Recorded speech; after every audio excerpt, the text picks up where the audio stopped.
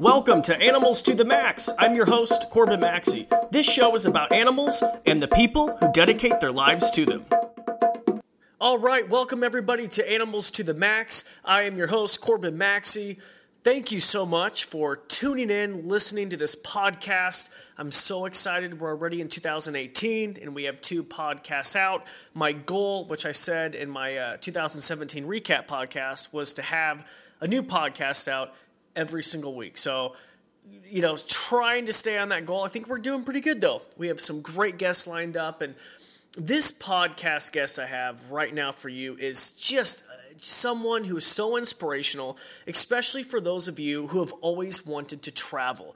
For those of you wondering what it would be like to go to Central America, to Africa, to Australia, to help out with endangered animals, or just to see animals in their wild habitats, this is the podcast for you. Her name is Amy Major. She's a great friend of mine. And once again, I hope you enjoy. Had a great time speaking with Amy. Well, thank you so much for doing this. You, really quick, I have to say something. We all have those friends on Facebook or Instagram that go to these exotic places and see these great things, and you're always jealous and envious of them. And you are one of those friends. I have you on my Facebook. I look at all your stuff, and I'm like, oh my gosh. So that's why I wanted to invite you on the podcast. That means a lot, Corbin. That really does, because I do travel, and I hope to share that excitement with people who do share those same interests as me. So I really appreciate that. That means a lot. Thanks, Corbin. Awesome. Okay, so really quick, where did you grow up, and what inspired you to travel, and what inspired your passion for animals? Because you're a huge animal lover. I am, and I don't know exactly what actually started it, but I just always knew that growing up, we camped and we fished and we hiked and we always loved the outdoors. And, my family, wasn't really big into traveling. Mm-hmm. But my grandparents were, so maybe I have that part of my grandmother's gene is to actually travel and to explore the world. But it didn't really happen for me until later, probably in my 30s, that I really wanted to explore more of the world and want to see what's really out there, and my love for animals grew. So. Okay. And where was the first place that you traveled outside of the United States? Outside of the United States was actually Africa. Africa? Yeah. In 2001, it just happened to be that a friend of a friend was in the Peace Corps and was doing an education. She was a teacher, so she was in the Peace Corps. And my friend said, I'm going to go to Africa and visit my friend Angie. And I said, well, I've always wanted to go to Africa. She goes, well, come along. So that was my first kind of opportunity. I feel that if opportunities present themselves, that if you are able to do so, that you should take those opportunities. So that's what I did. Oh my gosh. So first of all, so what part of Africa? Because there's very dangerous parts. Do they ship you? I mean, are you going to the Congo? Where are you going, Amy? No, Angie, yeah, right. I know that happens to, you want to think about that first. She actually stayed in Malawi. Okay. And so it was a very, very small country, and it sits next to Zambia. So I flew into Malawi, and then we went over actually into Zambia because they have an actual bigger wildlife park. Mm-hmm. And we just did 3 days of safari. But so it wasn't enough safari time for me, but I also got a lot of humanitarian type stuff because she's a teacher, and I got to hang out with her people in the village, and so it was a different experience. Oh my God. Not enough animals though. I know, right? Now, was there so what was your first thought flying into Africa to Malawi? When my feet first hit the ground, I was like, and it kind of sounds cheesy, but I kind of felt like my heart is here. This is sort of like a home away from home. And I can't explain it. And I'm like, I am going to stay here, and I'm going to come back, and I have to continue to keep coming back. So what? Okay. So obviously you're listening to this podcast, so the listeners can't see, but I'm like shaking my head, giving you the I know. And I didn't even tell you that. It is the weirdest thing. And I've actually read something like some scientific, I don't know, journal, some article basically, excuse me. Yeah.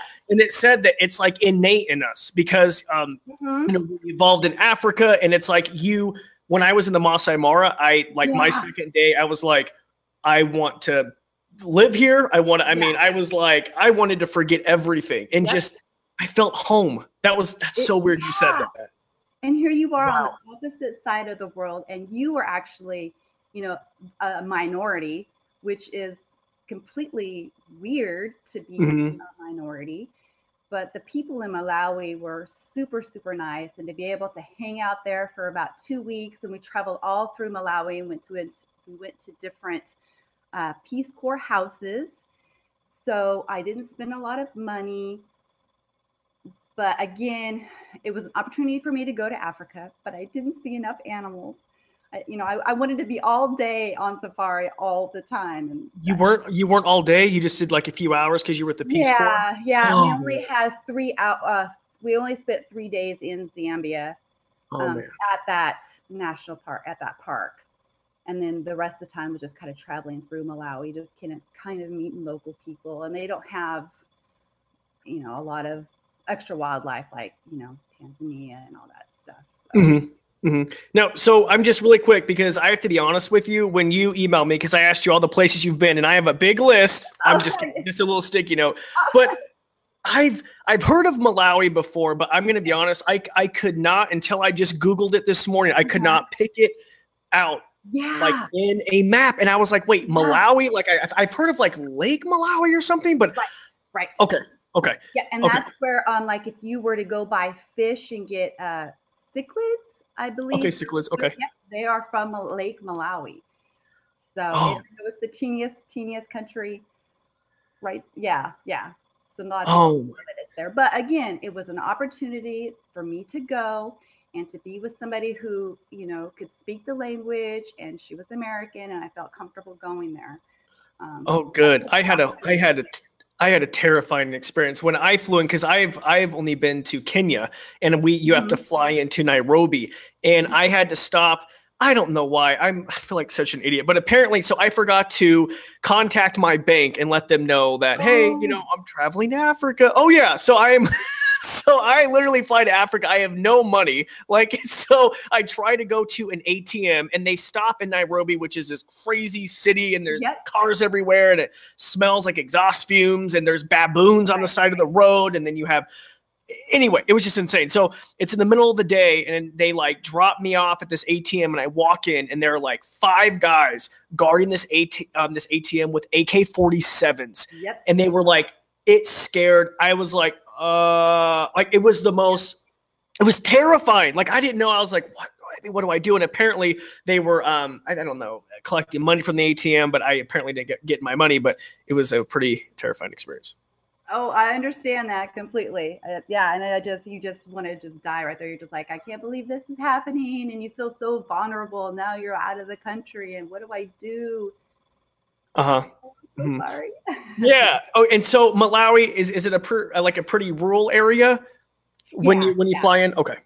Oh yeah. Pretty. I mean, definitely a smaller plane to get from. I think we flew into Kenya, and then Kenya, it was quite a jaunt to get there. Because it is more remote. Okay.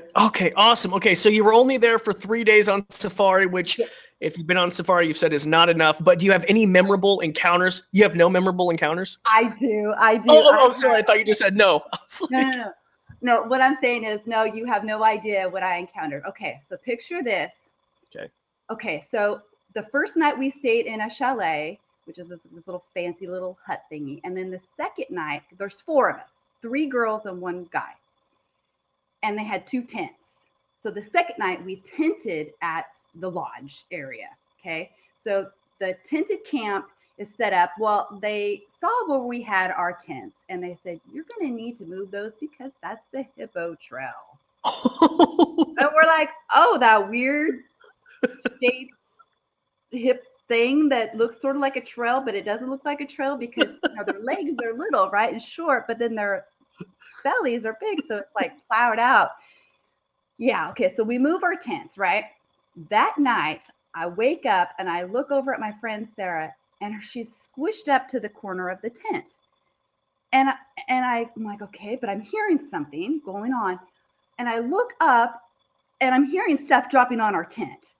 Oh So there is an elephant eating above our tent, dropping debris onto our tent in the middle of the night. Well, the guards, um, they look, they have a little tower and they're watching over, and there's a spotlight. So I can see, stuff wrestling, and I can hear it wrestling and dropping on our tent. And finally the elephant moved on, but it was just like that. I'm like, Sarah, there's an elephant eating above our tent. And she's like, her eyes were like ginormous. And she's like, I know. And I like kind of grab her to kind of like at least scoot her away from the sides of the tent. But yeah, that's my story. Okay, my heart is beating listening to this story. I would be terrified. I mean, it could just go right through your tent. I mean, I just can't. No, and they said they don't bother the tents. They just see it like it's an obstacle. And I'm like, well, yeah, but what if his foot just kind of touched the side of the tent where her head was and pinched her hair, or he used to say he would just step into part of it, But anyway, they moved him on. They shoot him on. So that's still, and of course I couldn't go back to sleep because I was just like, Yeah. Well, it's so funny to me because like there were guards too in the Masai Mara, but it's like, they weighed like, I mean, no offense to the Maasai, these people are in shape and they weigh like 110 pounds and they just have like a stick. And I'm like, well, my thigh is bigger than this man. And so I'm sitting here thinking like, how is he going to guard us? So the guards couldn't do anything. They just were from a tower and said, yeah.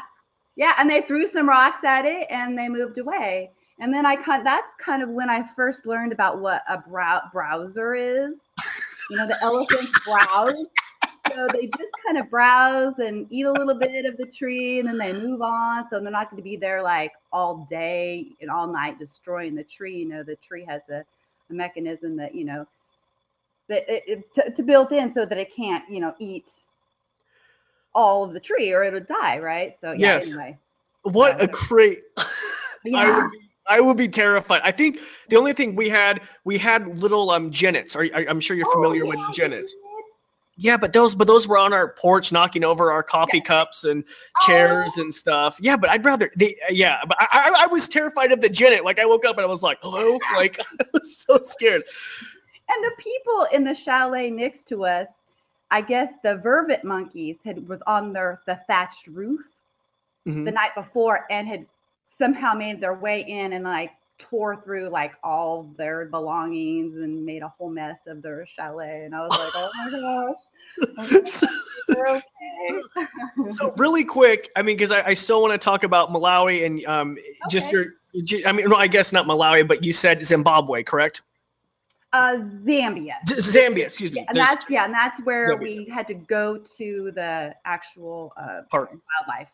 Okay, wildlife reserve. I don't want to scare people away from going on an African adventure because I'm sure there's camps that are more protected. It sounds like you were in the bush. Well, the lodge the lodge is super, super nice, but then the camping part of it was a little ways from the lodge, and we weren't allowed to go between like the lodge and the tents at night. We had to be like driven over, and they didn't want us to get up in the middle of the night to go to the bathroom, get out of your tent because they see humans as a threat. It could be hippos because hippos do come out at night, which a lot about hippos and how dangerous they are and stuff. So, so actually when the elephant was eating above our tree, I was actually very relieved that it wasn't hippos coming up from the river. I was actually very relieved. I'm like, okay, it's just an elephant. He's going to move on. Okay. Actually, I completely agree with you. A hippo would have been way worse. I mean, that would have just been, and you know what's weird? And I talked about this in my other podcast with Val Hershey, and she went to like Lake Navasha to do studies. Hippos are so silent, like at night when you hear them walk. You can't hear it. Weird. So weird. Okay. And how groups of elephants can be so silent and move around. And they're just absolutely remarkable. Wow. Okay. Any other, I mean, that's a crazy experience. Any other moments that kind of stand out from that 3-day safari trip?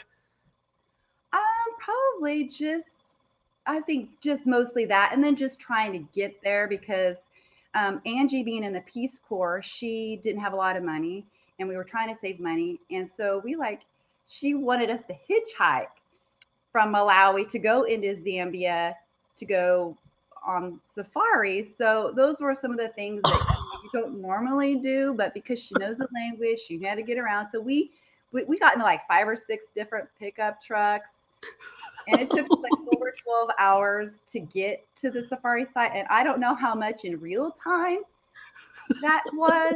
And the last guy had to stop at the bar to have a couple drinks. So we all had to wait in the back of the car while he ran errands. And I had to go to the bar to say hi to some friends. So we just had to wait because he was our ride into the safari. So God, that is such a cool experience. Like, that's something that you'll never forget. And that was 2001, you said. So did you take a lot of pictures? Did you take a lot of pictures? Or okay, good. Okay, that's when the digital camera just came out. Ooh. So I had this horrible digital camera that had like horrible zoom, but it was digital. So it's cool. So I don't have like the best pictures, but at least they were digital. And the African kids from the village were very excited to be able to see me take a picture and then to show them. So that's awesome. That was cool.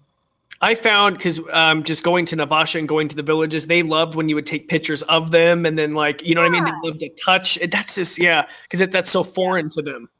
Yes, exactly. And children are just so great that, you just can't help but. That's awesome. With them, Okay, so you are just basically hopping around, hitchhiking through Malawi. This is an insane experience. Yes. How did you guys feed yourselves? How did you, did you? Well, once we got to the Peace Corps, so that was some of the other weird things. And so we could go to the market and get things. But again, the grocery store, you got the guys with the big rifles. I don't know what they were, but, they're all guarded you're at the grocery store with rifles. And we went to markets and we bought a lot of fresh fruits and vegetables.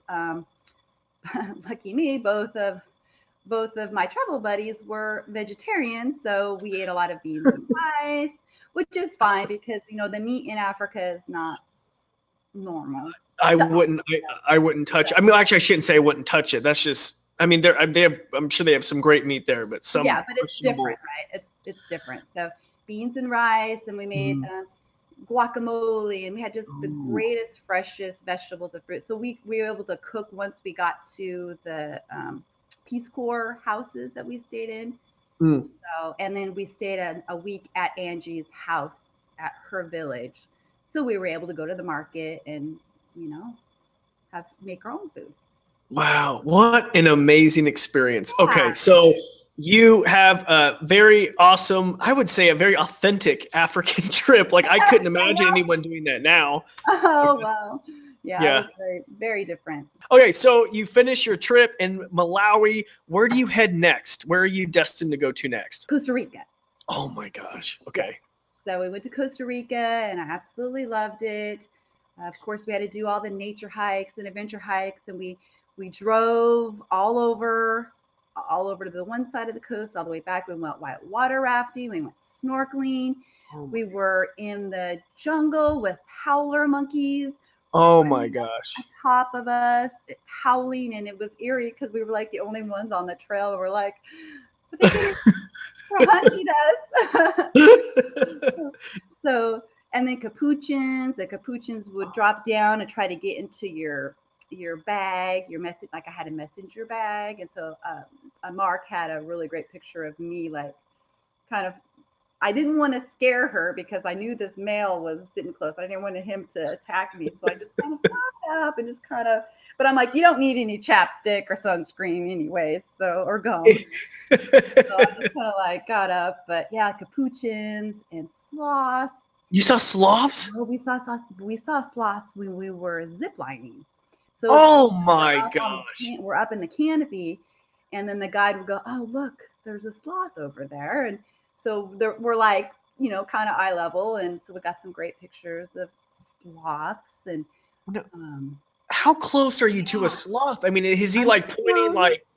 Is he like really close? No, well, I mean, he's like a tree over, 20, 30 yards. So it's not like we were in the same tree or the same platform, but it was across the way that I could still get, I could see it and identify it and take pictures. Oh my gosh. Okay. I'm a huge sloth nerd. If you follow me on social media, you know I'm obsessed with sloths. Yeah. But sorry, go ahead. I was going to tell you, well, since you are, we went to the sloth sanctuary. There's a sloth sanctuary in Coweta, and this lady's been taking care of sloths for since forever. And so we got to go and see some of the sloths that they have rehabilitated and or rehabilitating, or some that they just can't release back into the wild because like their arms have been or their hand had been maybe removed from, they'll use power lines. Oh, okay. Okay. So they've gotten injured and they've had to like amputate off their legs. So obviously they can't put them back in the wild, but they have this really great animal sanctuary there that you can go and see some of the babies and talk to her. And so oh my God. And I'm sure that's the same one. If you go on Facebook, you have like these viral videos of like just the baby sloths. I'm sure it's something probably like that. Yeah. There's the one famous sloth there. I think she's a 3-toed. That's Buttercup was her name. And she's really, really, really old, and she's like their first sloth. So she sits kind of in the guest area so everyone can come in and see her. Oh, wow. And this is my big sloth nerd coming out. But did you see just 3-toed sloths, or did you see 2-toed and 3-toed? Yeah. We saw them at her sanctuary and in the wild as well. So we saw they're just like everywhere. Wow. And it's weird. So they're in the same area. And this is so fascinating to me, just like, because in captivity, 3-toads have never been able to be kept alive in captivity. 2-toads are the only ones. It's really interesting. Yeah. Yep. Why do you think that is? I'm just out of curiosity. I don't know if it's just what they eat, what they're digested, just how some things like great white sharks, they can't keep in captivity and they still have to figure out why that is. There's just something in nature that just they need that maybe we don't know or understand. Yeah. Yeah, they're just very just sensitive animals. Okay, so you went to a sloth rescue and rehabilitation place. I'm writing down actually right now on my notepad like places to go. Like and everyone in Costa Rica, I always say, everyone wants to go to Hawaii, and Hawaii is great because they do speak English, but I mean Costa Rica, a lot of people do speak English, but Spanish is, it's the people are great, and the experiences that you get from there are just priceless, especially if you love nature. Okay. You got to go there. Okay. And it was just rated in National Geographic. I'm a huge fan. One of the happiest places to live in the world. Oh. Yes. Isn't that crazy? I believe it. Okay. I would say yes to that for sure. Okay. And really quick, just because if I'm a listener right now and I'm thinking in my own mind, how much did this cost, if I could ask? Like, can you give us a rough estimate? Was Costa Rica fairly inexpensive compared to maybe a trip to Hawaii? Okay. So tell us about that. Definitely. I mean, I would say the airline flights are going to be about the same price.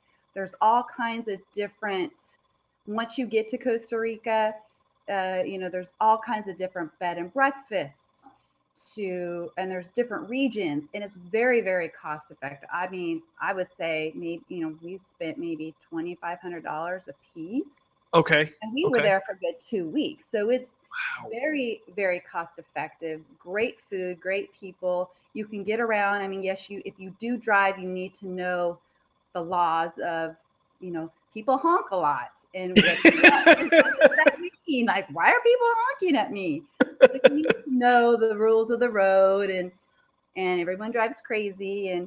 But I've also been to Costa Rica with my college group back in, I think, 2011. The college group of us all went. And so we just did like a big group travel, and we just traveled through and saw some of the same things, but like half the same things, but then half not the same things. So it was a good varied trip. So Okay, and now, so did you have to hire a travel agent, or did you have to figure out which tours you would go to? Like, if I land in Costa Rica, how do I end up going to the sloth sanctuary? like, like, I'm a big fan. Is I think is it well there's travel guides, right? So there's travel books. I think from Frommer's, okay, and then there's another one, something Planet. I think. Oh, I can't remember what it is, but I love those. And I have two different travel books, and in the back that tells you, good places to go. You can kind of map out regions and figure out, okay, if I'm a surfer, I'm going to probably go this way. If I'm a whitewater person and I want to try to whitewater raft, I want to do zip lining, I want to see more capuchins, I want to see more howler monkeys, I'm going to go this direction. And so we just, my ex-husband and I just kind of put our plan together that way. And then we just booked stuff online by ourselves. yeah, So wow. Okay, so I have to be honest with you. I'm definitely going to go to Costa Rica sometime, but if I go, and this is like such a, I'm going to say just like a shot in hell, but I would love to see a wild jaguar. I mean, was that something that you were like, did you see one? Yes, and What? no. Sorry. No. If you, no, we didn't get to see a jaguar, but yes, I would love to see a jaguar. But you have to go to this other peninsula area where they're more prevalent. You Okay. need to know that going in, that your chances, I need to go to this area in order to see those, and we weren't quite in that area. It's a little Okay. bit down towards Panama. Okay. And so have you ever met anybody who's actually seen a wild jaguar, or no, talked to any of the locals? Really? no, it was nothing really that I can remember a conversation bringing up, asking people about jaguars, because again, we weren't in that area, so it didn't even really occur to me. Oh my God. Okay. Well, I'm just gonna put it out there in the universe. I'd love to see a jaguar. That would be awesome. Yeah. Okay. So do you have any other amazing wildlife encounters in Costa Rica? You saw sloths, capuchins, howler monkeys. How are the insects? Oh yeah, my favorite. So okay. There's two horrible things. Well, actually, okay. We stayed at this really, really cool bed and breakfast. I can't remember the name of it, of this little town. And the place was great. And the first time we walked into the room, there was this beetle, I don't spider looking beetle crunchy thing on our fan. As soon as you walked into the room, I'm going to say it was like the size of my hand. Oh my It God. was like a moth, but it wasn't a moth. It was like a hard shell beetle thing. I have no idea. I just walked in. I was like, okay, that has to, please do something with that, because I can't deal with this. I can't deal with this. And so then the neighbor guy and his wife, there were neighbors adjacent to us. Him and my ex-husband, they're picking at it and trying to get it out, and they're taking pictures and think it's all cool. And I'm just like, oh my God, get this. And at least the beds had the mosquito nets, because this region we were in, just possible malaria issues. So we did take antimalarials, and then the beds had the netting over it. So I was like, okay, at least my bed has a netting, and I'll be like protected in this netting in case our little friend decides to come back in the middle of the night to get me. Oh my God, that's so funny. So my fiance really wants to go to Costa Rica, or actually she wants to go to Ecuador, but she's terrified of insects. And so is there anything like, I mean, it's just something you have to deal with if you're going in the tropics? Okay. Yes. Unfortunately. And then there was times on our walks where I have this picture of these ginormous, I don't know if they're millipedes, but they're like 1.5 foot long millipede things. And there were two of them together. Cool. So I'm assuming they were mating, but we took pictures, but it just grossed me out. But the ants were cool, and the frogs were awesome. Oh my gosh. You never not get enough of those little poison dart frogs. You saw them around a lot. And then the little ants that carry the leaves, and they make their little Yeah. Yeah. You can see them. There's a long line. Oh, of course. Like that. Yeah, that's like the lead National Geographic shot of the ant carrying the giant. So you actually saw it in So person. you see those, you're like, okay, I can't step on you. Like, step over the whole little line of them as they're, going to the nest with all those leaves. Wow. And it did I mean, is this a stupid question, but did it rain a lot while you were in Costa Rica? A little bit. I'm trying to think of the first time we went, I think was more in October, and that was more of the rainy, cloudy season. And then the trip that I did with my college group, I think was May or June, so it was a little drier then. So you just have to pick the better times to go when there is more rain or less rain. Okay. I'm going to put you in a very hard place right now. You ready?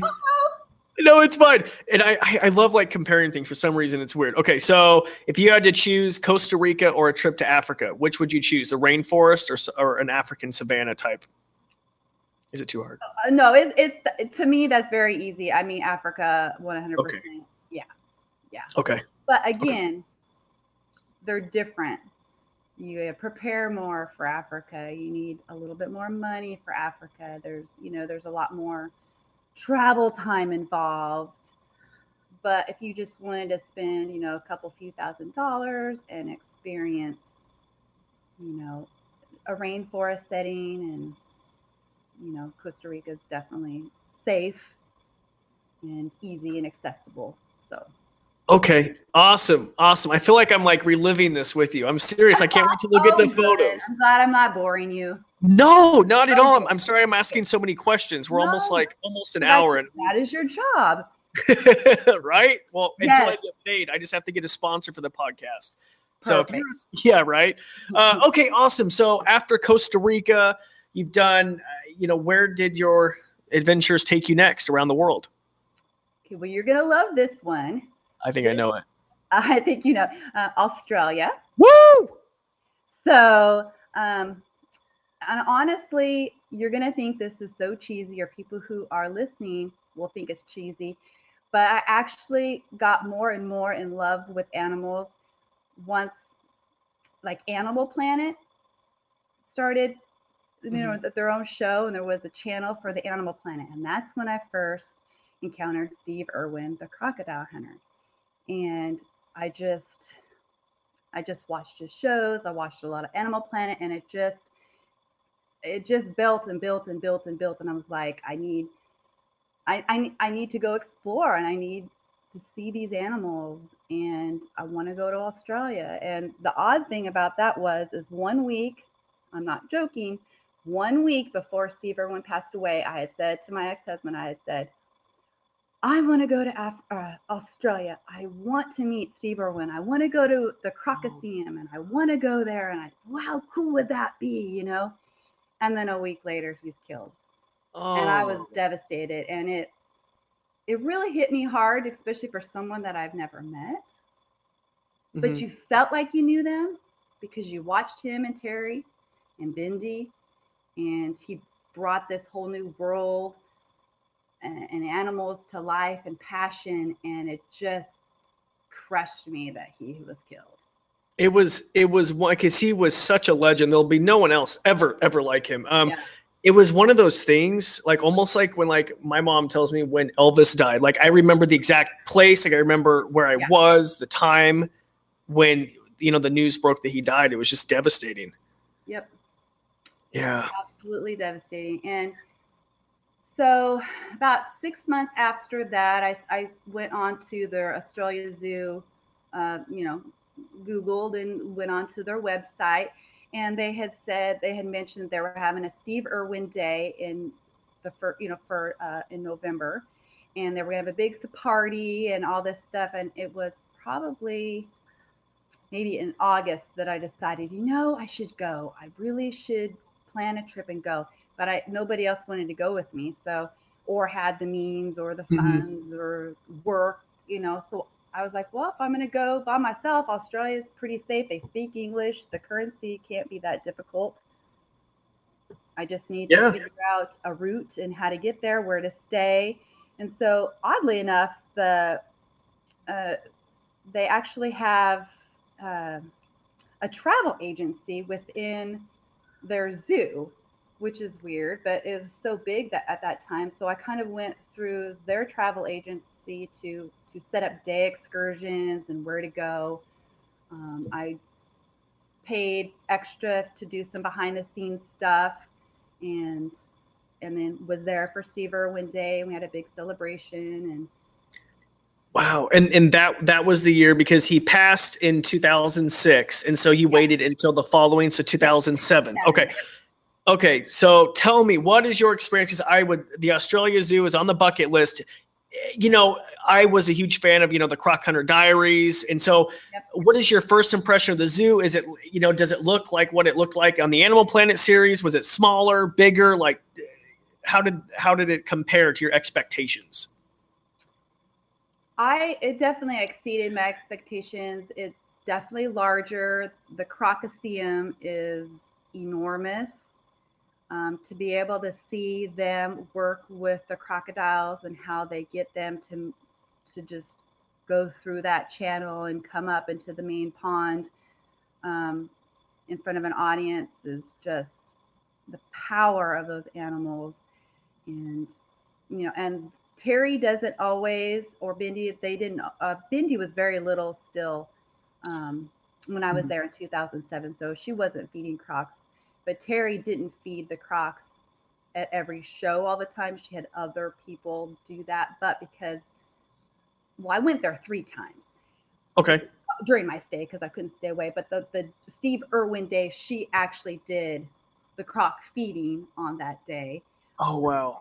Olivia Newton-John performed, and Bindi and her little, she was little, so she had, I guess they were called Croc Men, and they danced behind her, and she did her little show. And yeah, so but they have birds and kangaroos and wallabies and wombats are amazingly adorable.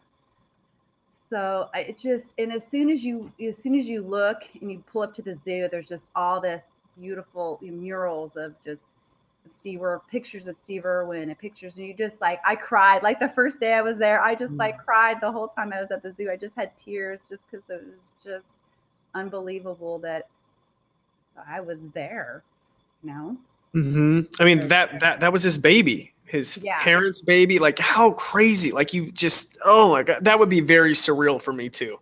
Yeah, it was the very first day was emotional, and then the second day is when I had it set up to do a lot of the VIP and behind the scene tours, like a cheetah walk. Like, you got there before the zoo, so you got to walk with the keepers, and they do cheetah walks before the zoo opens. And so we had the 2 keepers, and the cheetah was chained, and we walked, and she went wherever she wanted to go. We went into the gift shop with her. She wanted to walk through there, and then as soon as she laid down, then I was able to go around to the back and I could pet her back. And then of course, everywhere we went and every animal encounter that I did, there was always a photographer there. So everything was captured. And then they gave me this booklet they printed out a whole bunch of pictures for me as well as a disc. So it was perfect. I didn't have to worry about taking selfies, God, how nice. I mean, they just make it easy.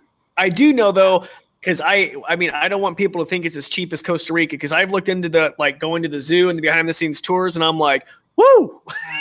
It was up there. Yeah, and I figured price wise, I'm already spending this money, and the money that I did spend to go to behind the scenes, like when I picked to do the cheetah walk, that money, I can't remember the percent, went to Lori Marker's Cheetah Fund in Africa. Oh, so it did, my money wasn't just going to the zoo necessarily. It was also help funding other places. So I felt, I'm over here, I might as well just go big. Yeah, go big or go home. Go home. So I'm staying in these little rinky dinky places, but I got VIP tour at the zoo. So I would take a rinkety play. I would rather have the VIP tour. So were you able to do, and I've seen this on their site, were you able to do the Komodo dragon behind the scenes, or was that after? Yeah, I think that was after. Yeah, the lemurs weren't there yet. They were still working on Lemur Island. I, you know, I think there was a kookaburra that I got a picture with, koala bear, of course, which are adorable. A wombat. I got a picture taken with wombat, the Asian elephants that were there. Okay. Yeah, I got to meet them, and then of course I think it was. Don't kill me. It was a snake, and I loved it, but I can't remember what it Get was. off the podcast, Amy. I can't believe you. It was enormous, and I'm holding it, and I'm loving it because it's so cool. You know, they're such amazing animals. So I got a picture with that, and another little blue tongue lizard of some blue tongue skink. So, I think. Yeah. Okay. So, wow. Yeah, I got to see all kinds of cool stuff. And the exhibits, were they just beautiful and naturalistic, like everything you'd imagine? Oh, great. Yep.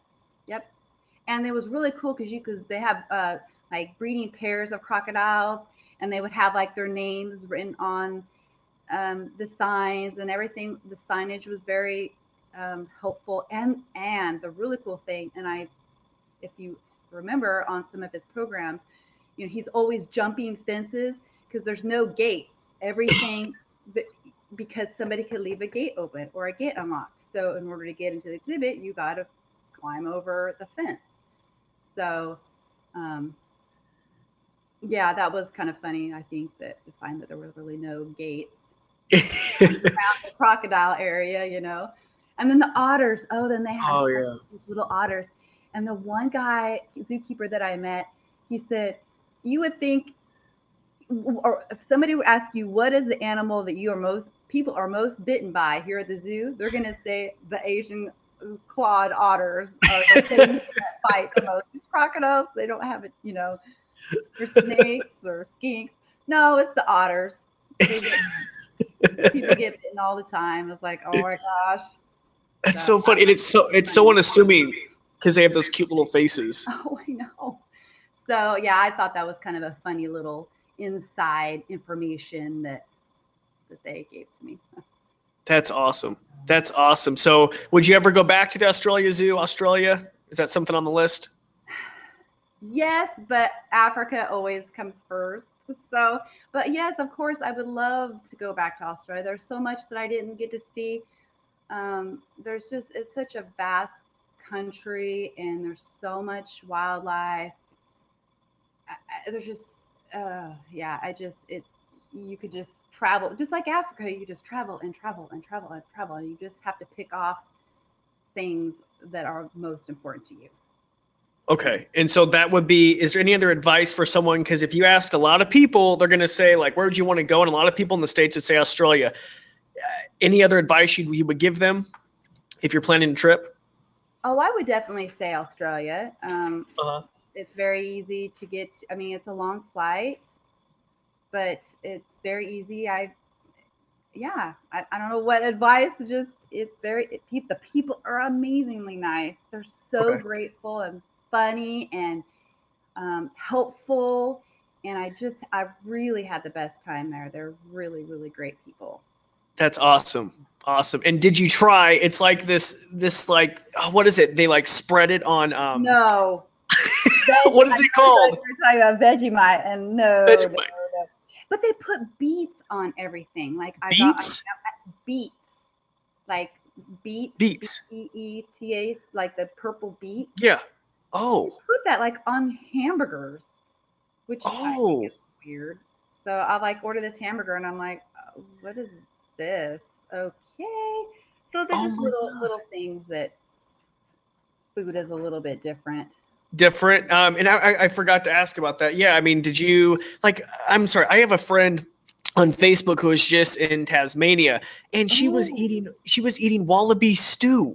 Oh no. So like, did you go to a restaurant and did they have like, you know, hey, we have the boneless wings, we have kangaroo tail, and then we have, you know, Joey bites. Like how like I'm like pizza, French fries, a hamburger, you know, just easy little things. And it was nice because, you know, like I said, I was by myself. So if I got a pizza and in my hotel I had a fridge, I could just eat pizza for 3 days, you know. Oh, good. And how was the pizza? Things. I can't do fancy, and I can't do weird. Okay, good. Yeah, I can you do seafood? No. Oh, I can't either. Oh, good. God, And we're that's really when alike. and when I had gone on a trip to Spain with just a couple of my friends for 1 week, yeah, I ate French fries and bread because I didn't like seafood. They had a lot of fish and trout, and no, I ate French fries and wine You know what? I could go bread. for French fries and wine any That's day, and bread. Those seriously are like my three favorite things: wine, French what. fries, and bread. Well, then go to Spain because that's exactly what's available to eat there. Awesome. Okay, so I'm okay. I cannot wait to talk about this. You go back to Africa, Hmm. and is this when you go to the Serengeti? Am I correct? Yes. Yep. Oh, okay. I want to hear everything. I mean, this is like a dream trip. The Serengeti. Yes. So we hired a travel agency to go. I can't remember it off the top of my head. And go to Africa, I believe is the agency. They're actually stationed in Cape Town. So they put together a trip. We said we had my best friend Caroline and I. I said, okay, we have like 14 days. Here's some things we want. We were thinking about what do you suggest? And so from that, they did all of our booking for us, our hotel, our trips. So of course we paid a lot because we were tourists, Mm-hmm. but Mm-hmm. we had Can I to ask how take it much? Like, easy. how much would it cost? I mean, can I ask like for a Serengeti trip? Well, we were there, I think 12 days, and we traveled all over Tanzania and spent a Mm-hmm. few days actually in Zanzibar. And we stayed at really nice places. So, like 14, 15 grand. Wow, Amy. Oh Uh, my I goodness, you hit the know. jackpot. Are you? I know.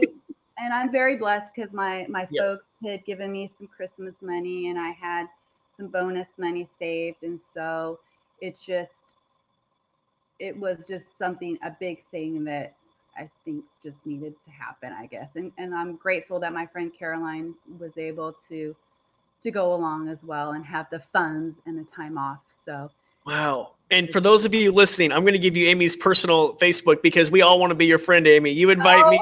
oh, you're so thoughtful and so kind. Okay. So tell me about the Serengeti. I mean, what was that Yes. like? Okay, so it was really weird because our guide is a safari vehicle. It's a Land Rover, of course, and it's all glass around, and then the top can lift up when we're on safari, so you can stand up and see out, Mm-hmm. or it pops down and it's closed, but you can still see out the window. And as you drive through the Serengeti, it's just miles and miles. I mean, the main road through the Serengeti is a dirt road that the locals use. So it's a Okay. main thorough through to get, I don't know where they're going, if they're headed up to Kenya or around somewhere else, but Mhm. it's the main road and we're traveling to go to our lodge. And I think it was like a 5 hour drive because also had to go around the Ngorongoro crater and up and around and then through the Serengeti. And our guide said normally there's probably a couple million wildebeest and zebra all out Oh on my these plains, gosh. but they had migrated. Okay. And they're So migrating north to the Masai Mara. yes, so they were almost probably there by the time we decided to do our safari trip, but there were still stragglers. There's still Okay. enough food for an abundance amount of animals, so they're still there. But I can't imagine looking out on both left and right of the vehicle, millions. It blows me away. Wow. And so was that something that you factored in? So I'm assuming what time of year did you go in, like the summerish or September-ish, Yeah, fallish? well, actually, well, I knew that I didn't want to go when it was really hot. I don't really like to be hot and dirty and sweaty, and Uh-huh.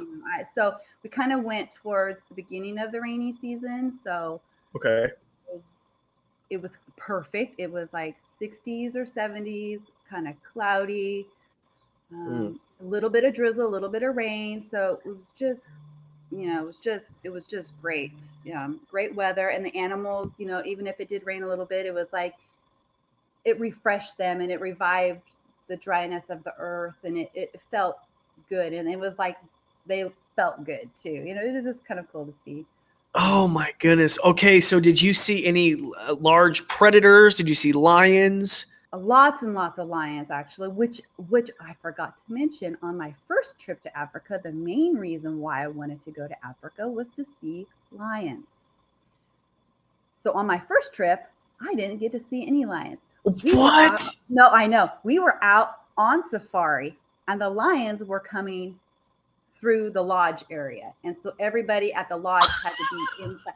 So we're on the safari looking for them, and they're coming through the lodge. And then by the time we get back, they're gone and they moved on, and then we didn't see it for 2 days, and I was just heartbroken. It's Africa. It's like you have to see lions. No, but we heard what was really cool. So we did hear them in the evening and in the mornings roar. So we knew they were out there, but they were just elusive. So it's kind of frustrating. So this Africa trip, I mean, we're going through the Serengeti, and we're driving all the way through the Serengeti. But once we get to our main lodge, then from there we took like an afternoon actual safari where you're driving slower. They have the tops up so you can stand. We're cutting through different parts of the Serengeti to see different things. We're kind of off the main thoroughfare, but like I said, as you're just driving, you're gonna see stuff. So sometimes we would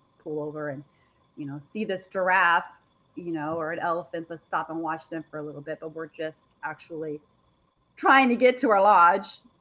Oh man. So lions. And then the other thing that I know that you didn't get to see, and you would love to see, leopard. Oh, you saw leopard? Yeah, we saw 3 man. sets of leopards. We saw 2 together. One was up in a tree and one was down below on this like log. And then the next day, there was another leopard up in the tree. And I don't know if it was the same leopards. They're kind of within the same area, but.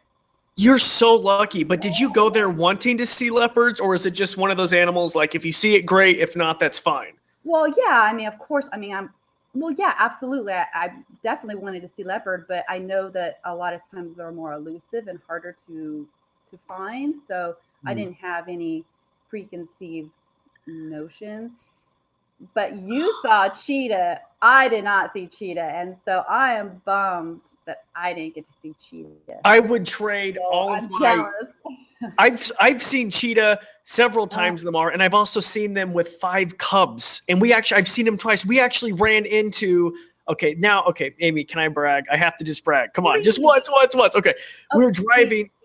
We weren't even like looking for wildlife. We were just looking for vultures because I was there with the Peregrine Fund helping Dr. Munir Varani catch vultures. And so we were looking for vultures and we were looking for dead wildebeest. And we're driving along. And so really quick, just to backtrack, the first experience with the cheetah and her 5 cubs in the Masai Mara, it was almost too intense for me. There were so many vehicles. There were probably like 10, 15 vehicles. They were all like kind of circling around. There were so many people. It kind of took the whole wild out of it. But the next day when we ran into them, just not even looking for cheetah, and we ran into her, they just literally crossed the road right in front of us. The cubs. And it was just cheetah. But I would trade a few of those cheetah sightings for a leopard, I think. I'll trade you 3 leopards for 1 cheetah. And it's so funny because cheetah weren't even like, it's just like maybe you with the leopard. Like, of course I'd want to see cheetah, but it wasn't like I'm going to Africa to see cheetah. I went to Africa just to see a leopard, and I think I concentrated on it too hard. Like I think I just focused too much, and I should have just released my mind, and now I'm sounding all like, I don't know. Weird. No. And the one time that we did see a vehicle stopped, and our guide had asked what they were looking at, and he said, "Oh yeah, a cheetah had just come through, and it was moving away in the distance. But there's really nothing you can do because they don't want you driving off road, and we're not going to go chase her. We don't know for sure which direction she's going or he's going." But it was like this close. I'm like, what? There was a cheetah right there. Oh. You have to go. And I was going to ask you that So, too, because I asked, so basically for those of you listening and wondering kind of where we're talking about, so the Serengeti ecosystem, you have the Serengeti in Tanzania, and then you have the northern Serengeti ecosystem, which is the Masai Mara in Kenya. And I would suggest the Masai Mara, because it's a lot smaller than the Serengeti in Tanzania, I would yep. go there. It's concentrated, Amy. It is like, Yes. my question is, because I asked a guide in the Masai Mara how the Serengeti was, and he said, well, the Serengeti is beautiful, but a lot of the animals are far away. You can't really Yeah. off-road. Okay, and that was your experience. Yeah, sometimes, but it depended. Sometimes. It just kind of, it just kind of depended on, no, they are, because it is so vast. I mean, if you could just picture just miles and miles and miles and miles of just grassland, and that's just where it's all you can pretty much see on either sides of you. And yeah, sometimes they would be pretty far away, but I think the vastness of the Serengeti and the lodge we stayed at, it was a tented camp, and there's really nothing better than laying in bed, listening to wildebeest and zebra, and you hear hyena. Oh, it really felt like you were part of nature, So it's a great experience to be able to see the Serengeti. I mean, that's a bucket list for a lot of people. Yeah. Exactly. And like I said, had that maybe been the only place that I went to and didn't do other things, I might have been disappointed, because like you said, it's so vast. The animals can sometimes be further away, but we drove right around to the watering hole where they had hippos, and we were literally up on this bank watching hippos for about an hour, and the babiest of hippos was there. And so the guide was pretty excited. He's like, I think that's the littlest baby hippo that I've ever seen. Kiboko. Kiboko. I think that's how they say Kiboko. it. Yeah, I was like, yeah. So, and our guide, gosh, I think he was probably in his 60s, and he had been guiding for about 25 years. So he trained a lot of the other guides. So he was like the papa of, the travel world, and everybody knew him and respected him. So Caroline, and it was just Caroline and I. So in our vehicle, and he that's what we paid for, is to be shuttled around, and we scored with him, with his knowledge and caring. He was great. So. I listened to a great podcast. You should check it out. It's called the Wildlife Photography Podcast. And it's from Wild Eye. Basically, this group of guys, they are wildlife photographers who take clients around Africa and around the world. And they were talking about people, like kind of the difference between, because you could go online and you could get a really cheap safari, but you could end up with something like, you could end up with the guy that doesn't know what's going on. You could end up like in a bad area. And it sounds like, I mean, what they kind of stressed was, listen, if you're going to Africa, you want this experience, pay a little more to get like exactly what you and Caroline did. It sounded like you guys got a private tour. Hey, okay, awesome. Exactly. Really know. And, there were things that I wouldn't, have had.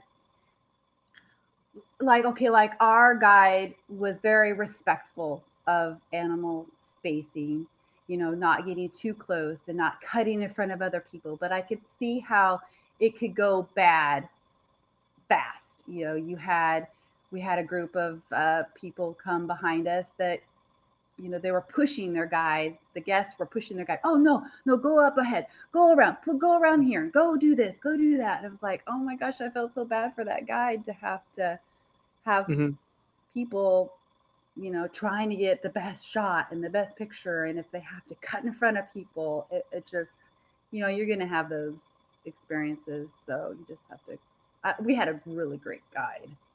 So yeah. That's awesome. Awesome. Okay. So did you see any kills while you were in the Serengeti?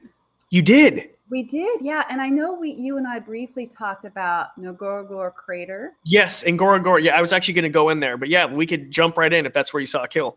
Yeah, that's where we did. Okay. So when we left the Serengeti, we came back and then went back and dropped around and stayed at an Ngorongoro crater. So from the Serengeti, we went to the crater, and um, that's when we dropped down into it. There was, I think we're only like the 40th vehicle in, because they give you numbers of, I think they can only have like a couple hundred, or like 400 vehicles are only Hmm. allowed, which Okay. is crazy to think that that many vehicles in that small of ecosystem. So Hmm. I kind of didn't like that. I know you and I, or you had mentioned a little bit of our experience, but we had come across two lionesses with sets of cubs. One set of cubs was probably a few months older, and then another mother had littler cubs. And so we got to sit there and just hang out and watch, the cubs chew and play with the wildebeest. It was obviously dead, and try Uh-huh. to move it and tear it, play with its tail.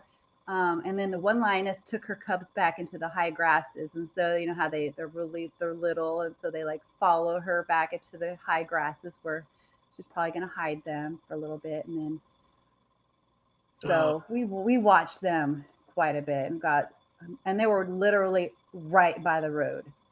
oh So, man. so you just kind of had a jimmy and wait your turn to get a good chance to see them. See, I would like to go, I mean, to Ngorongoro, but I've read like reviews that some like just the volume of traffic, it almost takes away from that. And is Yeah. that something you would say? You're shaking your head. So yes, I mean, too much. But again, I think the time of year we went, it wasn't like a huge like a big peak for travelers, but I could absolutely see how it would definitely take away from your experiencing when you're being passed and you have to get in line and you're driving around, and the crater isn't really, it's big, but it's not, you Yeah, know? I'm actually, I have to look. I have to see how big it is because I remember I found the stats one time and it shocked me. Yeah. And it was so small. And for those of you unfamiliar with Ngorongoro, I mean, you could look at National Geographic documentaries. I'm sure that you've seen, but it's just the concentration of wildlife is just insane. But also the just from down there, the ecosystem, there was like a swampy area. So there was some Okay. hippos down there. There was some water buck down there. Okay. Elephants, they can get the crater has different sections of steepness, and some is treed and some is not treed. But the elephants can actually make it up fairly steep terrain, so they can come in and out of the crater if they want to. There was some rhino down there. We did get to see them.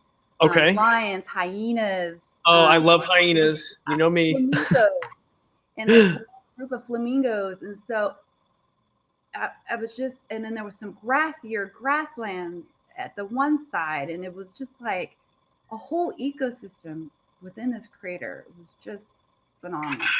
And how, I mean, so it says right here. I'm just trying to look at so it says, ooh, we're gonna have to do kilometer I stuff. know. You know what? Is I trans because when we were going to talk about Robin Island, I went and I had my converter on my phone to do kilometers to miles, because I can tell you guys. Okay, good. I got it. I'm sorry. I'm like sitting here like stumbling on Google I trying to have listen a to you. converter on my phone if you need me to do the math. No, I got it. I got it. So it says that Ngorongoro, yes, a correct crater, a diameter of approximately 12 miles, Okay. and it covers. So it is only 100 square miles, which is actually not that big for a wildlife oasis, really, at all. And to have all the different pieces and parts of things for several different walks of life. It's a system. Yeah. Oh, we saw like the biggest bull elephant down there too. Man. It's just it was really, really cool. And again, we were lucky that there weren't hundreds and hundreds of cars down there, Mm-hmm. but Mm-hmm. they are allotted a certain, it can handle that many, and I'm just glad that it was a day that. And the funny thing is it was maybe 60, 65, but our room it's kind of an older lodge, but a very fancy lodge.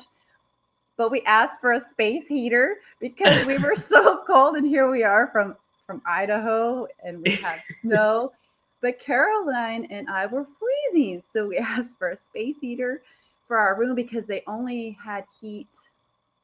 Like they didn't have a furnace that you could heat your room with. It was only like a little bit of time during the day, and then we could only shower, use the water like 4 hours, like when the pumps were the generators were working or whatever. Okay. So there were some regulations there, but Oh man. yeah, we were cold. We asked for a space heater. A space here in Africa. Oh, wow. Yeah, right. That's awesome. Yeah. Okay, so that whole experience, and mind you, really quick, I just want to say something because I mean I don't want to sound like a hypocrite because I'm like complaining about the tourists and this and that because that's what keeps a place like this alive. Yeah, so I'm just saying out there because we're both tourists, but sometimes it does take out the wild when you have 300 vehicles jamming down there. So, but I'm happy the place is protected, that people still care, right? Yeah. And that because I didn't get to see cheetah in the Serengeti. I was hoping that I would probably maybe get to see cheetah in the crater. Okay. My guide had said that the cheetah had tried to make it in the crater, but they are pushed out by the larger predators, and so they didn't end up making it and staying in there. They probably ventured back out. So there went another park where I wasn't going to see cheetah, and the Serengeti was my best bet. Your best bet. Well, I bet if you go to the Masai Mara, I would bet you a Tusker beer, which are delicious, by the way. Tusker. Stay here. You're gonna definitely see cheetah. That's awesome. So what was better, Ngorongoro or the Serengeti? Experience-wise, what if I only had to choose one place?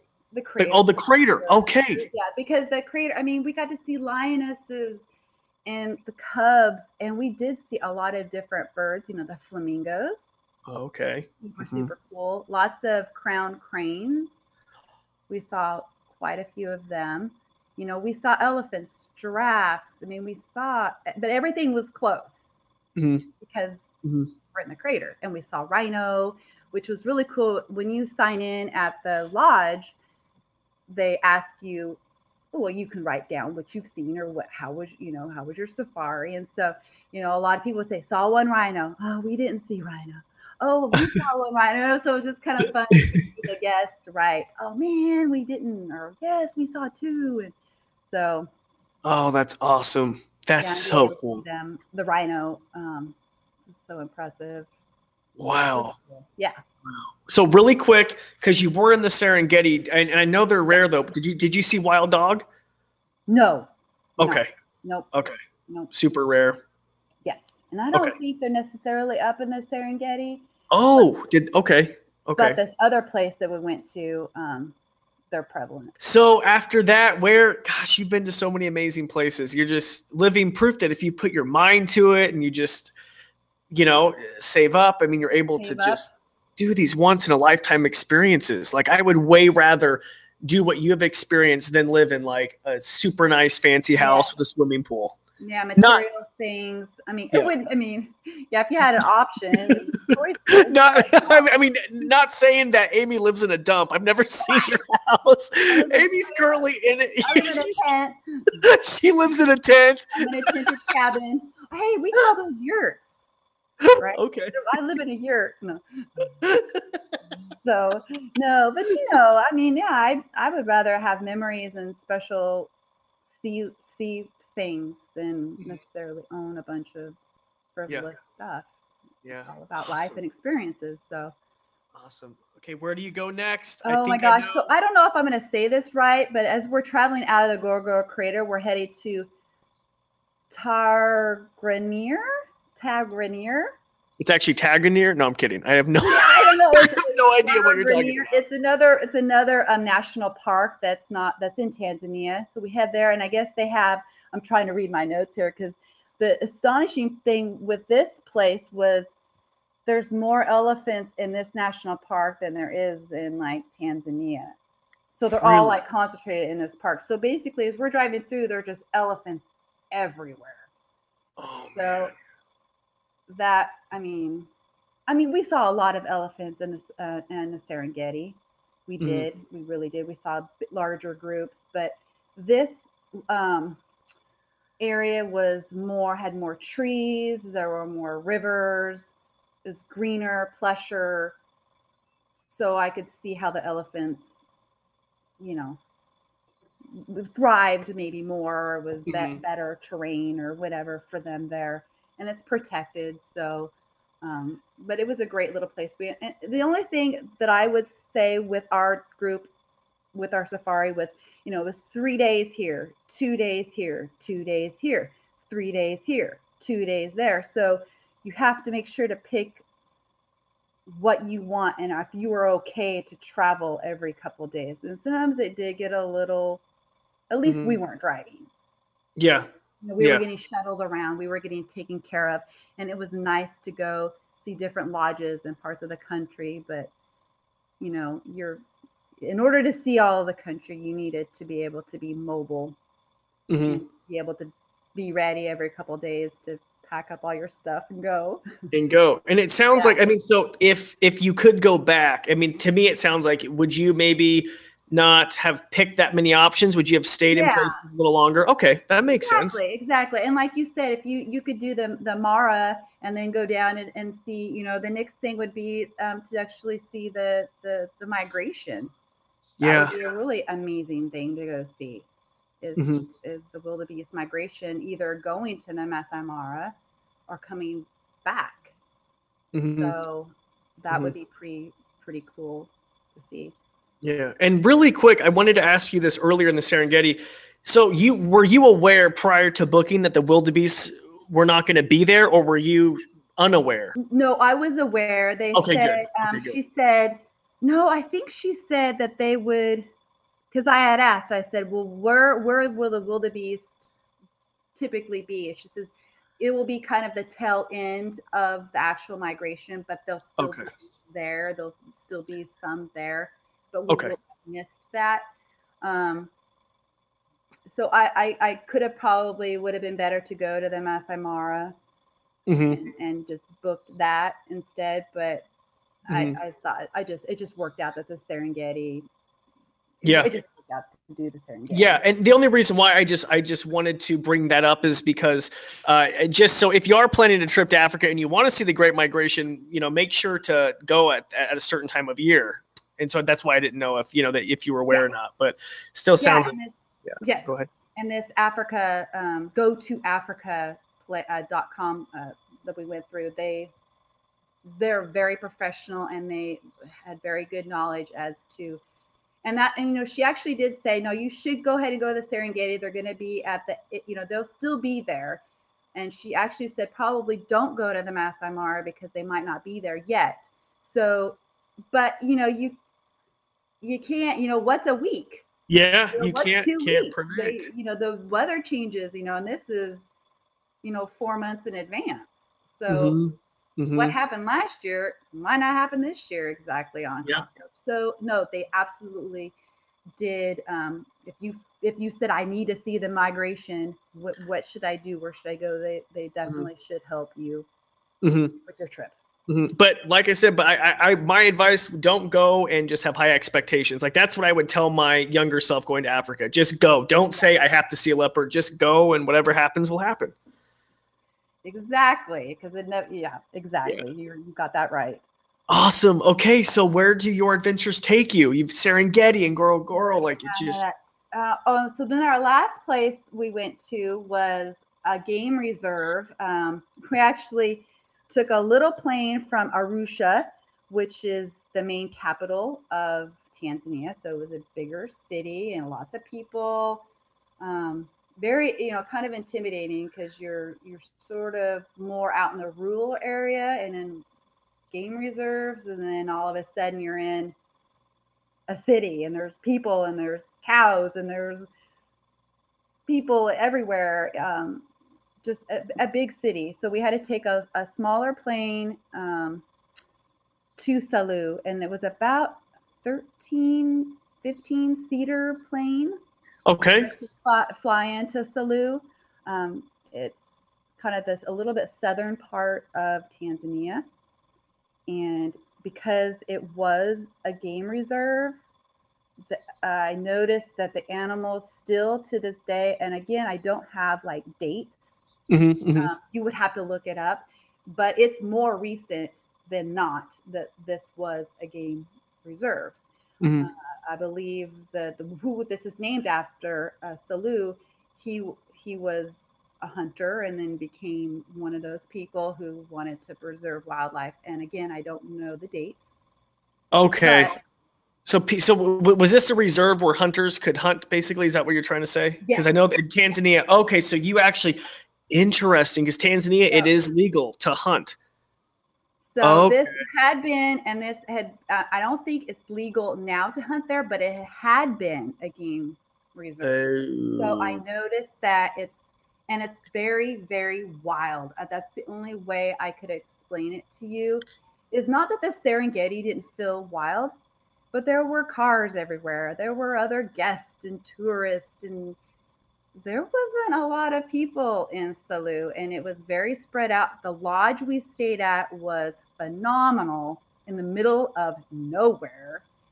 I know we show up on this little it was 13, but see, as we all seem to have different lodges. So the flight would go, it was like a couple hour flight, and then they drop some people off, and then it'd be like a 15-minute flight to the next spot where there is a lodge where people were staying at. Then it'd be like a 5-minute up and down to this other place, another 10-minute flight. So it was like ridiculous. So finally it was our lodge. We were like stop number 6.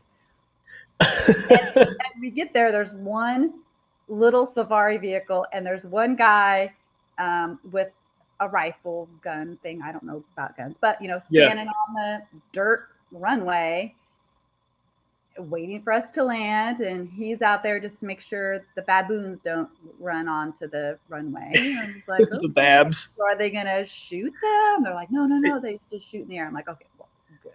Yeah, what a horrible wildlife experience. Like, or you're playing, you hit a baboon or something, that would be horrible. So so we flew into there, and again, we had one guide with just Caroline and I for 2 days, but it was an open-aired safari vehicle. So there were a lot of flies, especially once you got out into the bush. There was a lot of flies. It was a little warmer.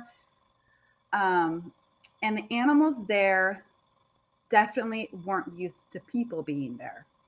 So even your antelopes, your water buck, all these normal wildebeest, things you would normally see in the Serengeti that would just stand there and hang out, and you could take all these pictures. No, these animals were going away. They heard or saw a safari vehicle. They didn't want to be there. God, that's so sad, because hunting was prevalent. They just were, in Serengeti, you're protected, you're habituated to these vehicles, and then you just you don't even go that far. You fly to another little area, and then you just have complete different behavior. That's really sad. Yep. And the elephants, we ran into a couple elephants, and they charged the vehicle. God. They didn't want anything to do with us. We just backed out and just got out of there. It was like, all these thoughts are racing through my head of, what had this animal seen to react like this. And it was a younger male, and what horrible possible things had he seen? Why does he hate us so bad? Why he was charging and did not want us there. So very interesting. That's so disgusting. I can't even. And I've read books too where elephants will remember 40, 50 years ago. They'll remember a one incident, and they have this hatred they'll charge. Yeah. Wow. And I'm shocked you actually saw an elephant, especially if this is a place.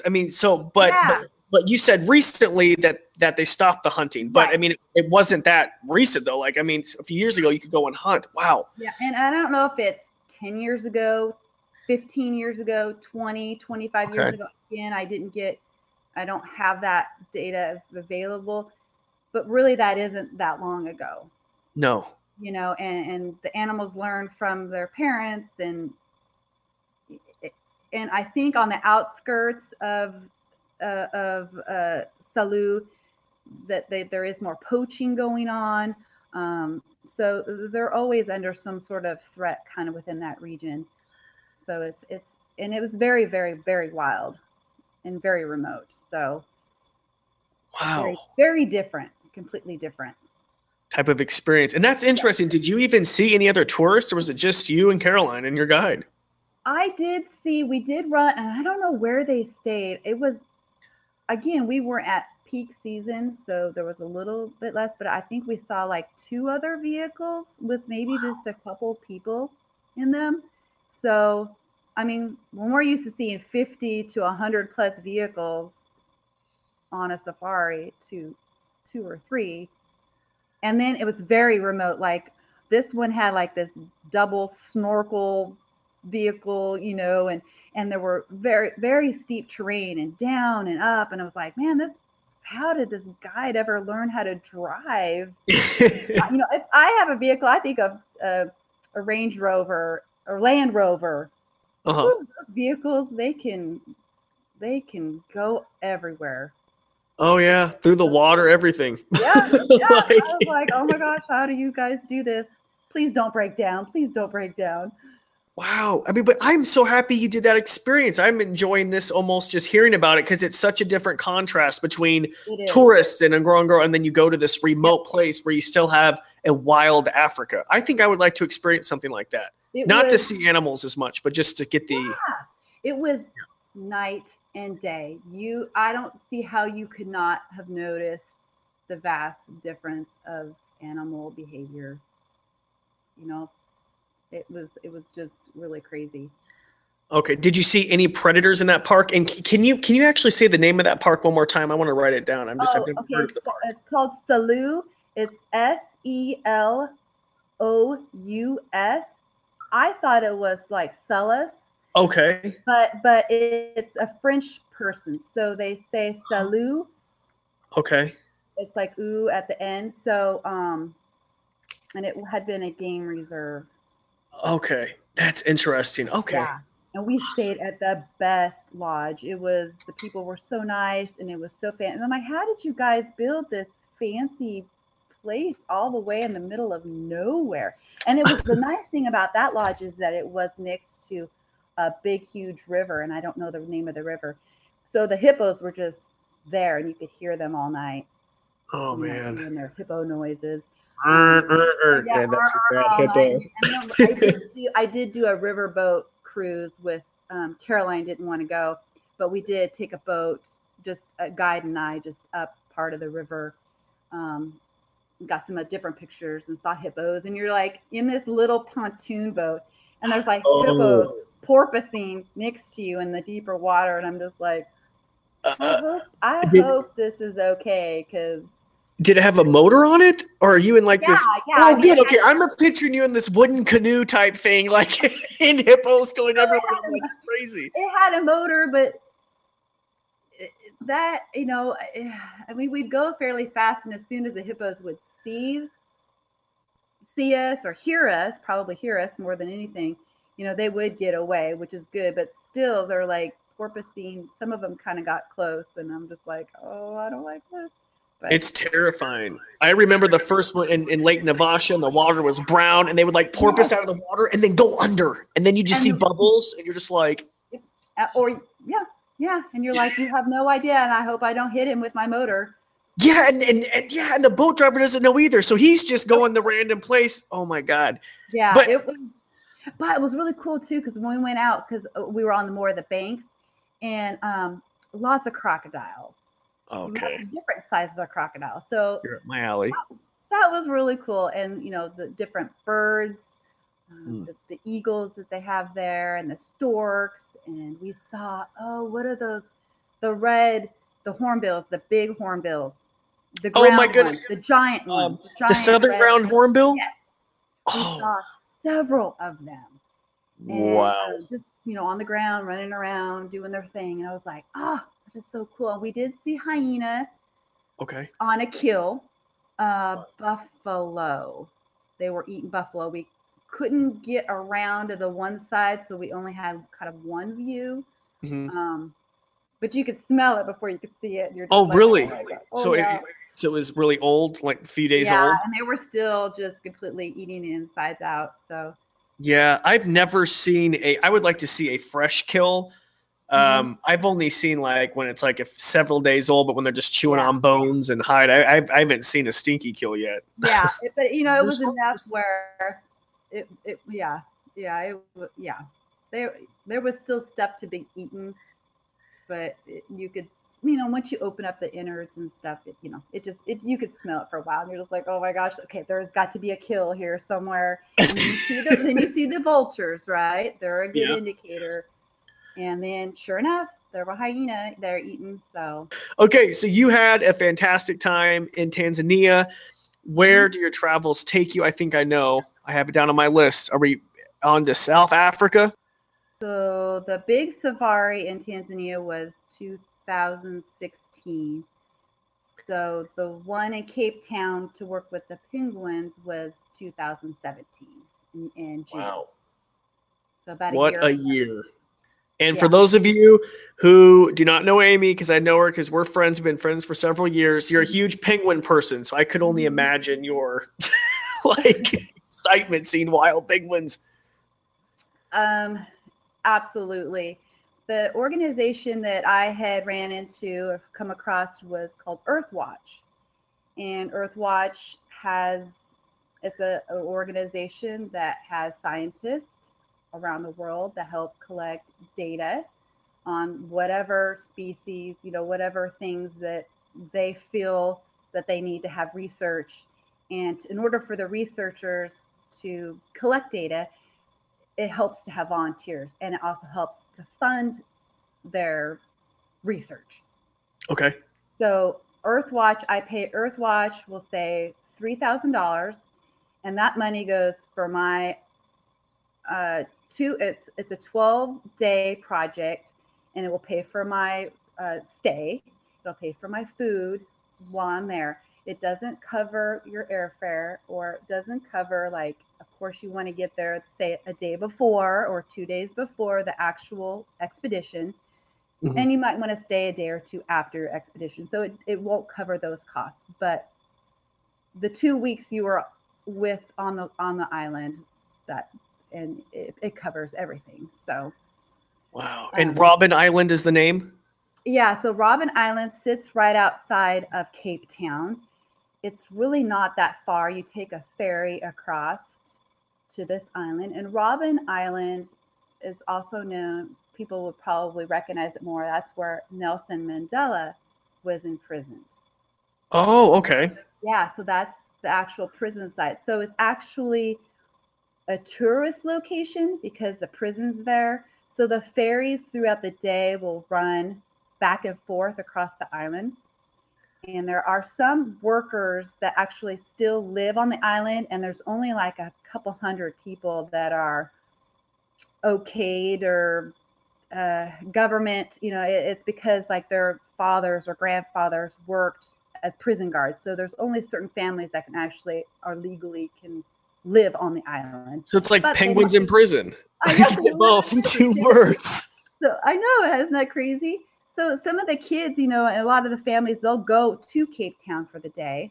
The kids will go to school, and they'll take the ferry back home. So I think that's kind of cool, unless you get seasick like I did. So that's also cool. But besides that, I think if you did it every day, you probably wouldn't have a problem. So, wow. Yeah, so Robben Island sits off, and I got my little statistics here. It's about 3 miles in length, and it's also a couple miles wide.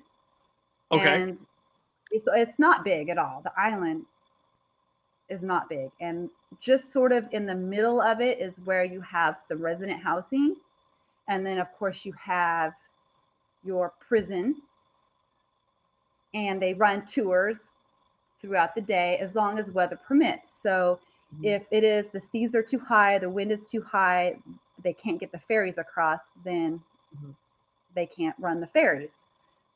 So when I so going back home, we actually had to leave a day early to come back to the island because the fact the seas were too high. So our exhibition was, was a day short, but I needed a flight to catch. I needed, Mhm. to get back to the island. To Cape Town. So little things like that, little technical things on how to get to the island and how the island works. But there's only a couple hundred people that actually live, and so they have a research house.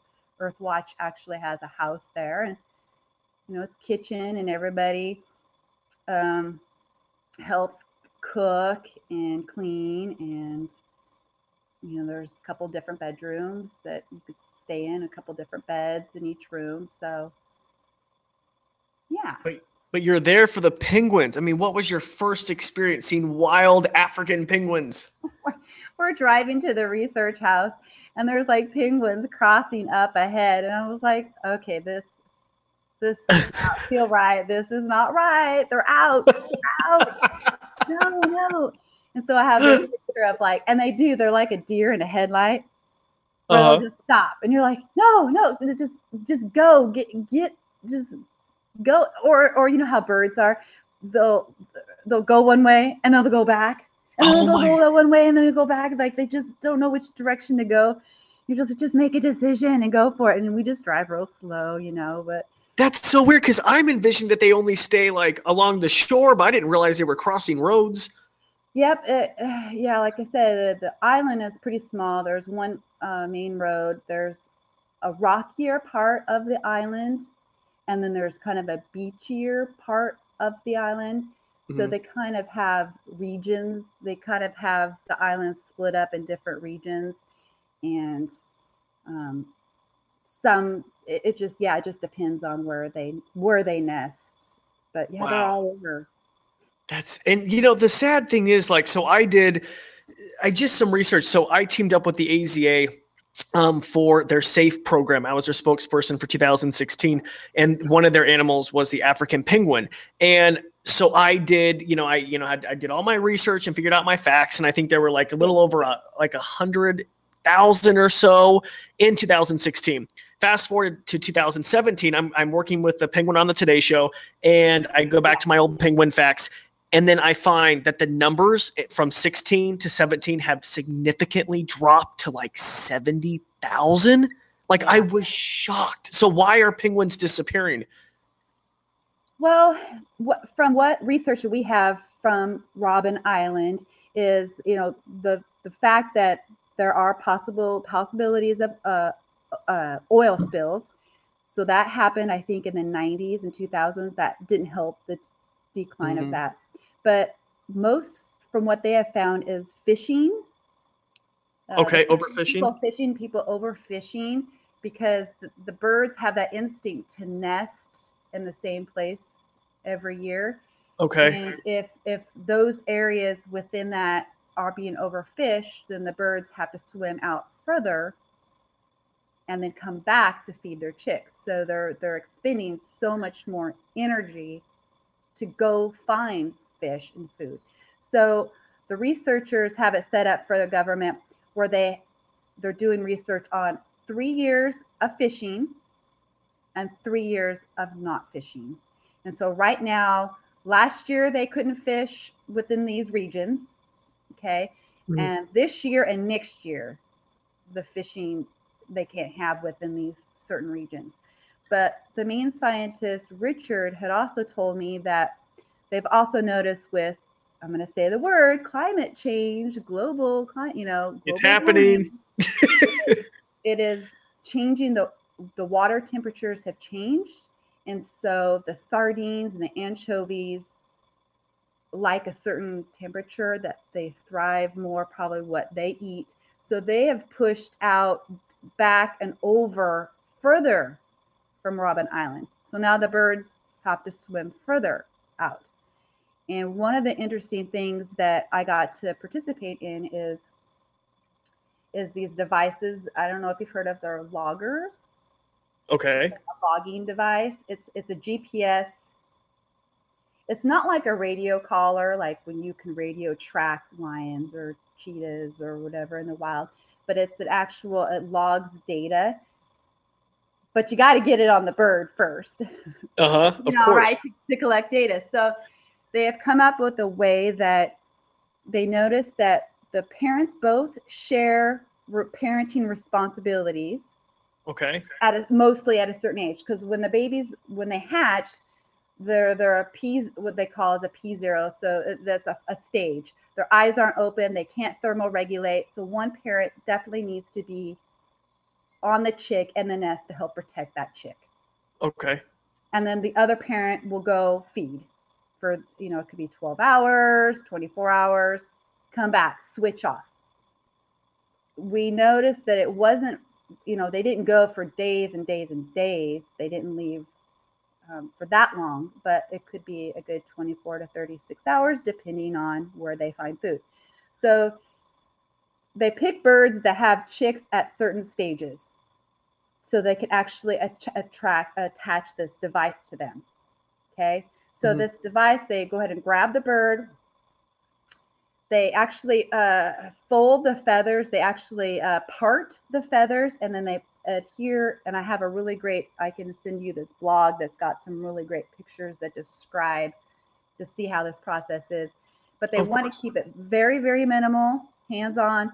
They have all their tape, waterproof tape cut up in strips, and they have everything set out. So when they grab the bird, they only need one person to hold the bird, and then somebody to adhere and tape the logger. And they part their feathers into different parts. They can stick the tape in, put the logger in, and fold the tape over it, and then it's attached to their back. And then it will start logging data once they hit the ocean, and it distinguishes pressure changes and depth changes and distance.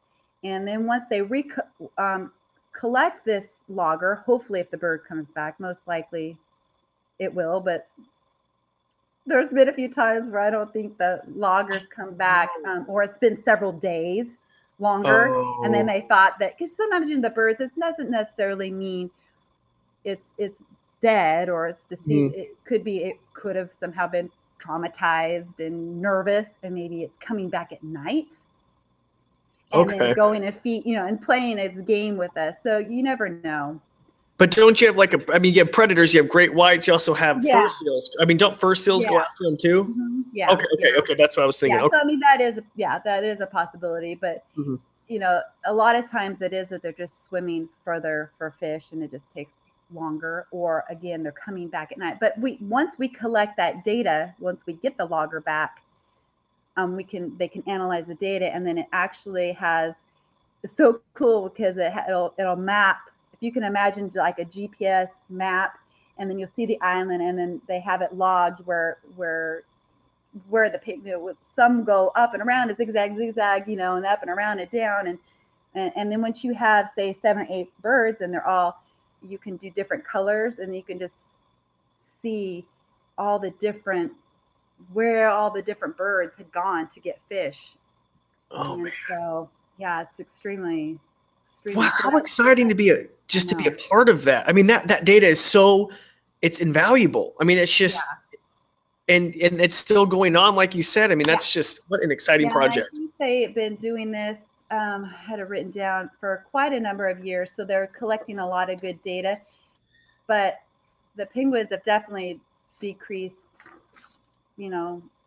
because of probably overfishing. So they're really hoping that, that can change, and that will help them. But then again, now you have got global warming, and the temperature's changing, and the sardine and stuff are out further. The anchovies are out further for them to get. So we did see a couple nests that were abandoned, and they have this bird rehab place that's on the main island, Sand Cob. And I don't know the whole abbreviation but it spells Sand Cob. And so they can, we can box up chicks and then put them on the ferry, and then tell the people, it's Sand Cob, that we're sending some chicks, and then they can rehabilitate them and feed them, and then hopefully re-release them. So there's one other thing that I was going to tell you about. So part of being on the Earth Watch, volunteer. So I think there was a group of us of 6. So we would split up in teams, 3 and 3. We'd have one researcher. What was really cool is Richard Shirley and his wife Lucy. She's actually a vet, so she came on this expedition with us as part of the group. And since she's a licensed vet, she was cleared to actually put microchips in the birds, right? So I don't know how to explain this without completely boring everybody, but basically we go on certain sections of the island, and every week they check these nests. And it's basically a scavenger hunt. They have a list. It has information on this list. They give you a description of where the nest is, there's bushes all over the island. There's rock crevices. There's all kinds. So it gives you a description. Okay, it's to the left of that log next to this bush that's facing southeast. And then they give you GPS coordinates. And once you they have like these, it's like a plasticky sort of tape stuff that they write the actual nest number on, and then adhere it to the bush near the nest so you can see it. So then you look on your paperwork, okay, nest, say 1. And then, okay, well, who should we, and then it's listed the last thing that they saw. Okay, there was 1 bird on the nest, and there were 2 eggs. Okay, all right, I see the bird. So we have a broomstick, but without the broom. And you just kind of slide it underneath the bird and kind of lift them up a little bit. And then just to see, okay, are there still 2 eggs there? Is there 1 chick? Are there 2 chicks? And so every week they check these nests. The birds are so used to the people being there every week that they're not nervous. They're acclimated okay with that. But what they have found at other spots that they don't go to regularly, that the birds are more nervous, the chicks, it's the data proves better to go ahead and see these guys every day. They get acclimated and it's less stressful, and they're not going to abandon their eggs, or they're not going to abandon their chicks because, they just come by for a few minutes, they lift me up. Okay, cool.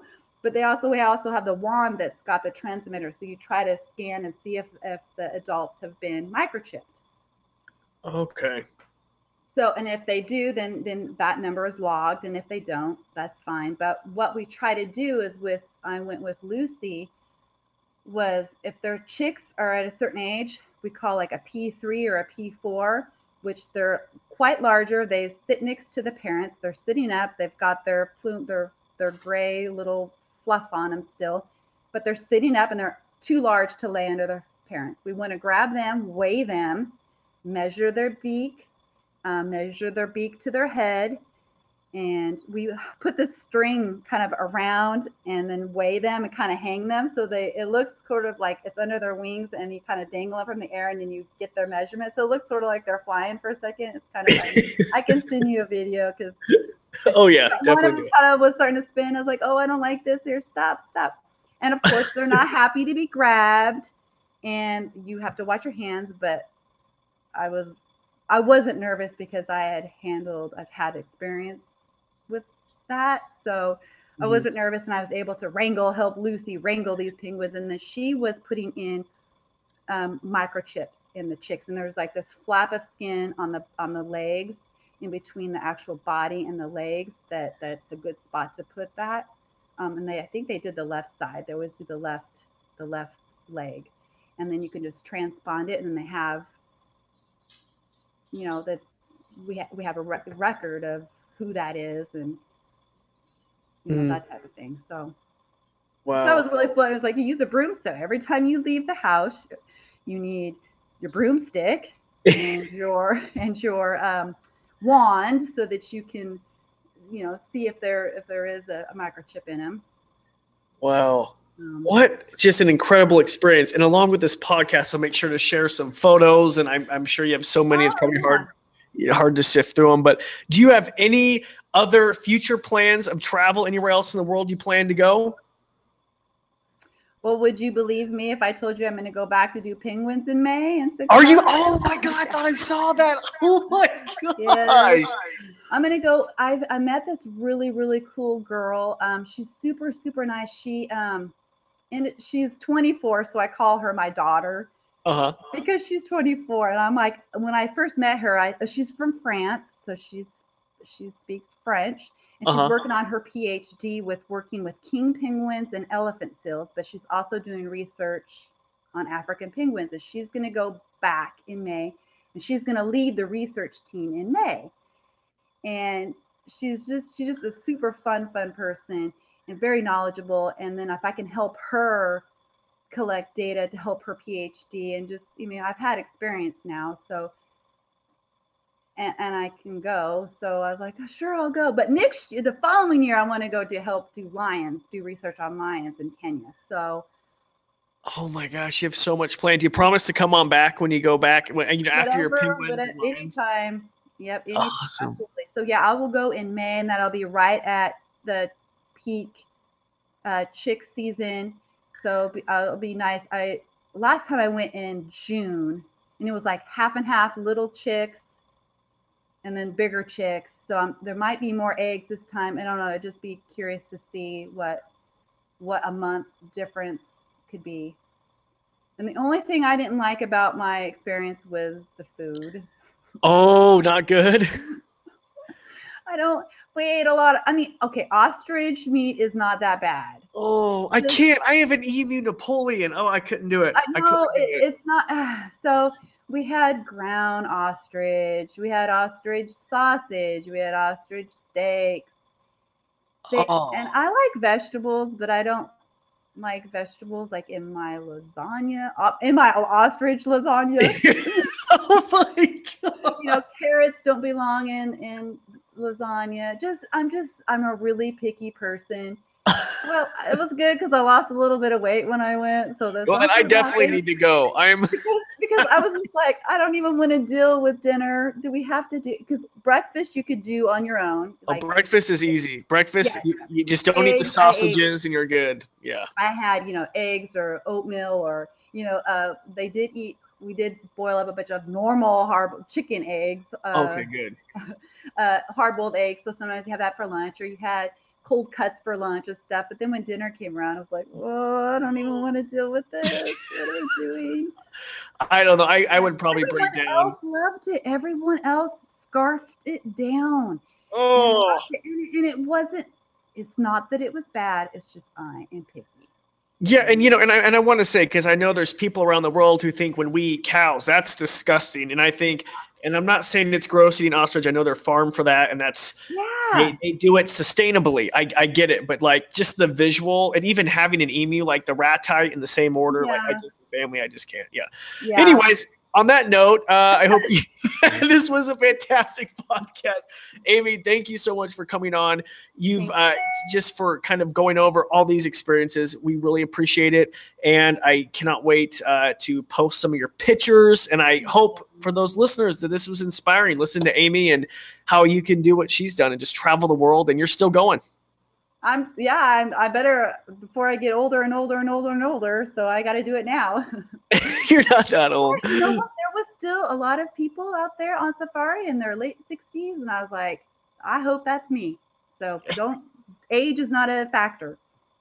Absolutely. Absolutely. Amy, thank you so much for coming on the podcast. Corbin. All right. Thanks. Thanks for listening to the Animals to the Max podcast. Please make sure to hit subscribe and leave a rating. It really helps me out. I also encourage you to check out CorbinMaxey.com. You can contact me there personally, even suggest a podcast guest, or if you just want to learn more about animals.